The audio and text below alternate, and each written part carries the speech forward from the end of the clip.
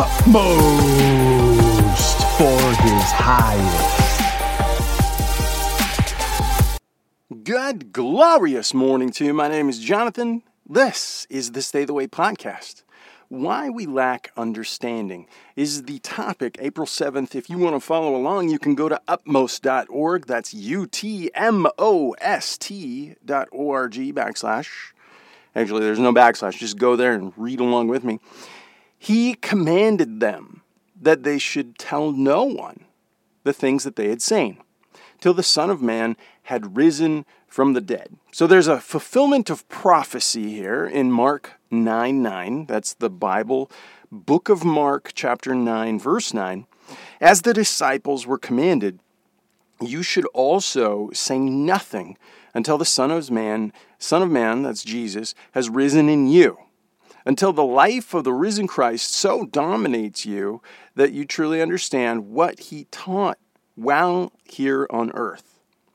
When you grow and develop the right conditions inwardly, the words of Jesus that Jesus spoke so clearly that you are amazed you did not grasp them before.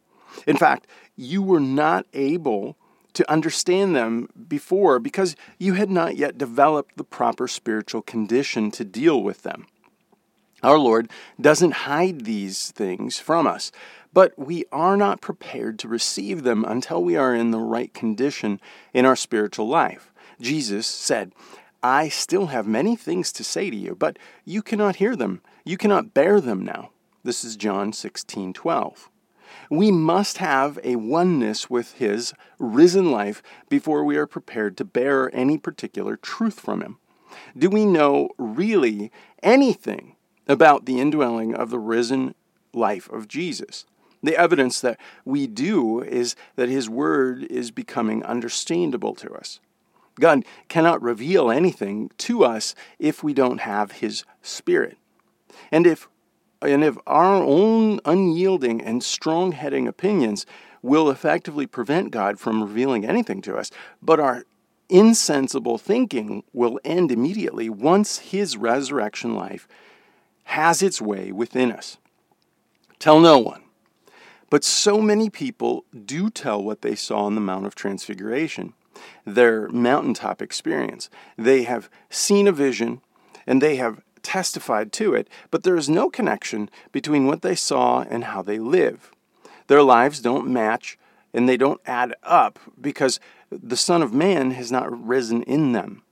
How long will it be before his resurrection life is formed and evident in you and me? Oh Lord, I thank you for that reminder. I thank you that your resurrection life can be birthed today. That we would ask for that humbly before you. Jesus, teach us all things according to your will. Please, please help me to follow you in complete obedience. In Jesus' name, amen. If you are reading your Bible across the year, the rating from today, from Utmost, is 1 Samuel 7 through 9. That's 1 Samuel chapter 7 through 9. And Luke chapter 9, verses 18 through 36. God bless you. Have a delightful day in the Lord. If not, I'll see you here, there, or in the air.